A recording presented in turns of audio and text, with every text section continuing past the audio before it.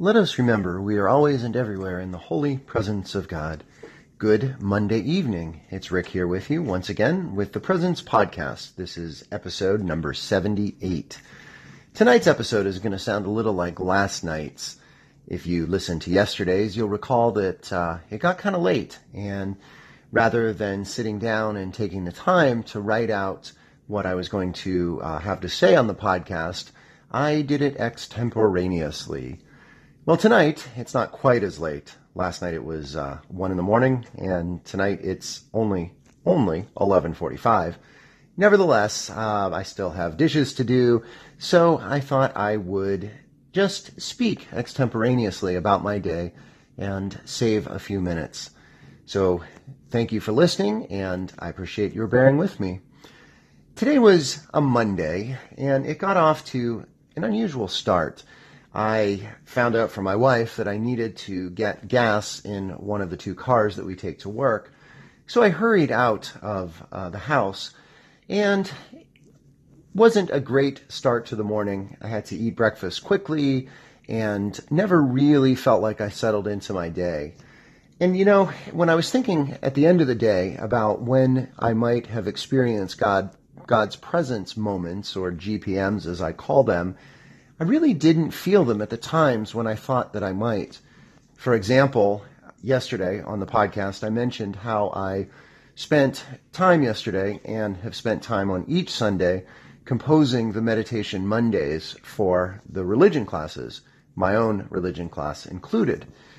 So I got to show this today, and as I watched my students watching this and meditating with this video that I put together, I thought that I might feel God's presence in that, but I really didn't today. I felt restless, and they seemed restless, and I was doing other tasks, whether it was reading or tidying my classroom.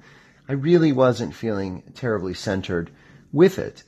Perhaps it had something to do with the fact that I never really got centered at the beginning of the day. I didn't sit in my meditation. I didn't have the chance to read the prayers and the reflections that I read each morning before heading to school. So I got to the end of the day, and I was thinking, when was the moment when I felt God's presence the most closely? And then it came to me. It was at lunchtime. And it was with a colleague of mine, my next door neighbor actually, an English teacher, a veteran, one of the top, most respected, most competent, most thoughtful teachers in the school, and really one that I've gotten to know over time, but would like to continue to get to know better. And this year I had the idea of coming up with a Lenten book study, and the book that I selected was Screwtape Letters by C.S. Lewis. Now, if you've never read Screwtape Letters, you really should, because it is unlike anything else that I know of within the English language. C.S. Lewis, of course, is best known for the Narnia series, but this book is a series of letters, hence the name, from a temptor, a senior temptor, to the junior temptor. Now, the premise of the book is that each of us has a demon who is there close to us, guiding us away from the enemy, which is what Screwtape calls God. Now, I know that might sound a little bit confusing.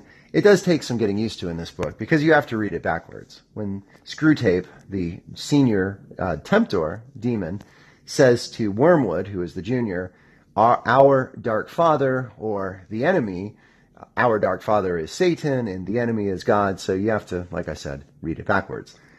So I've put out to the faculty, to my colleagues, who would like to be part of this book study, and my neighbor, this English teacher, was the only one who responded to me.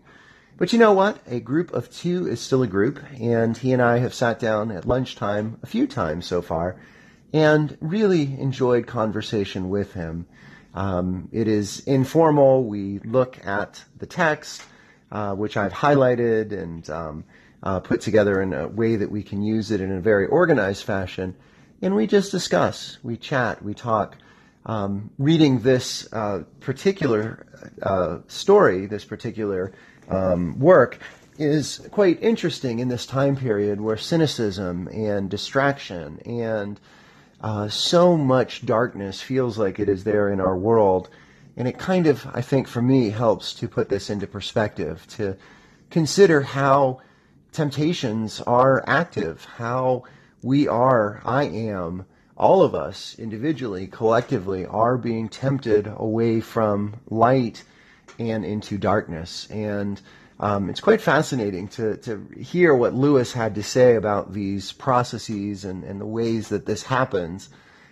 He wrote this, 60 years ago, because it was right around the time of World War II. And I've often wondered how it could be rewritten in this day and age with iPhones and technology and all of the many, many distractions that C.S. Lewis couldn't possibly have imagined. And therefore his demon-in-chief, Screwtape, never had at his disposal. So that is when I felt the presence of God there in this conversation, in the reflection, in the reading, and in the fellowship around this amazing, thought-provoking, challenging, engaging book, which you got to check out. It is available online. It's in the public domain. You can get a PDF of it and see what you think. It is unlike anything else. So when have you enjoyed the connection and the fellowship of a conversation group, whether it was around a book or a political group or a discussion group?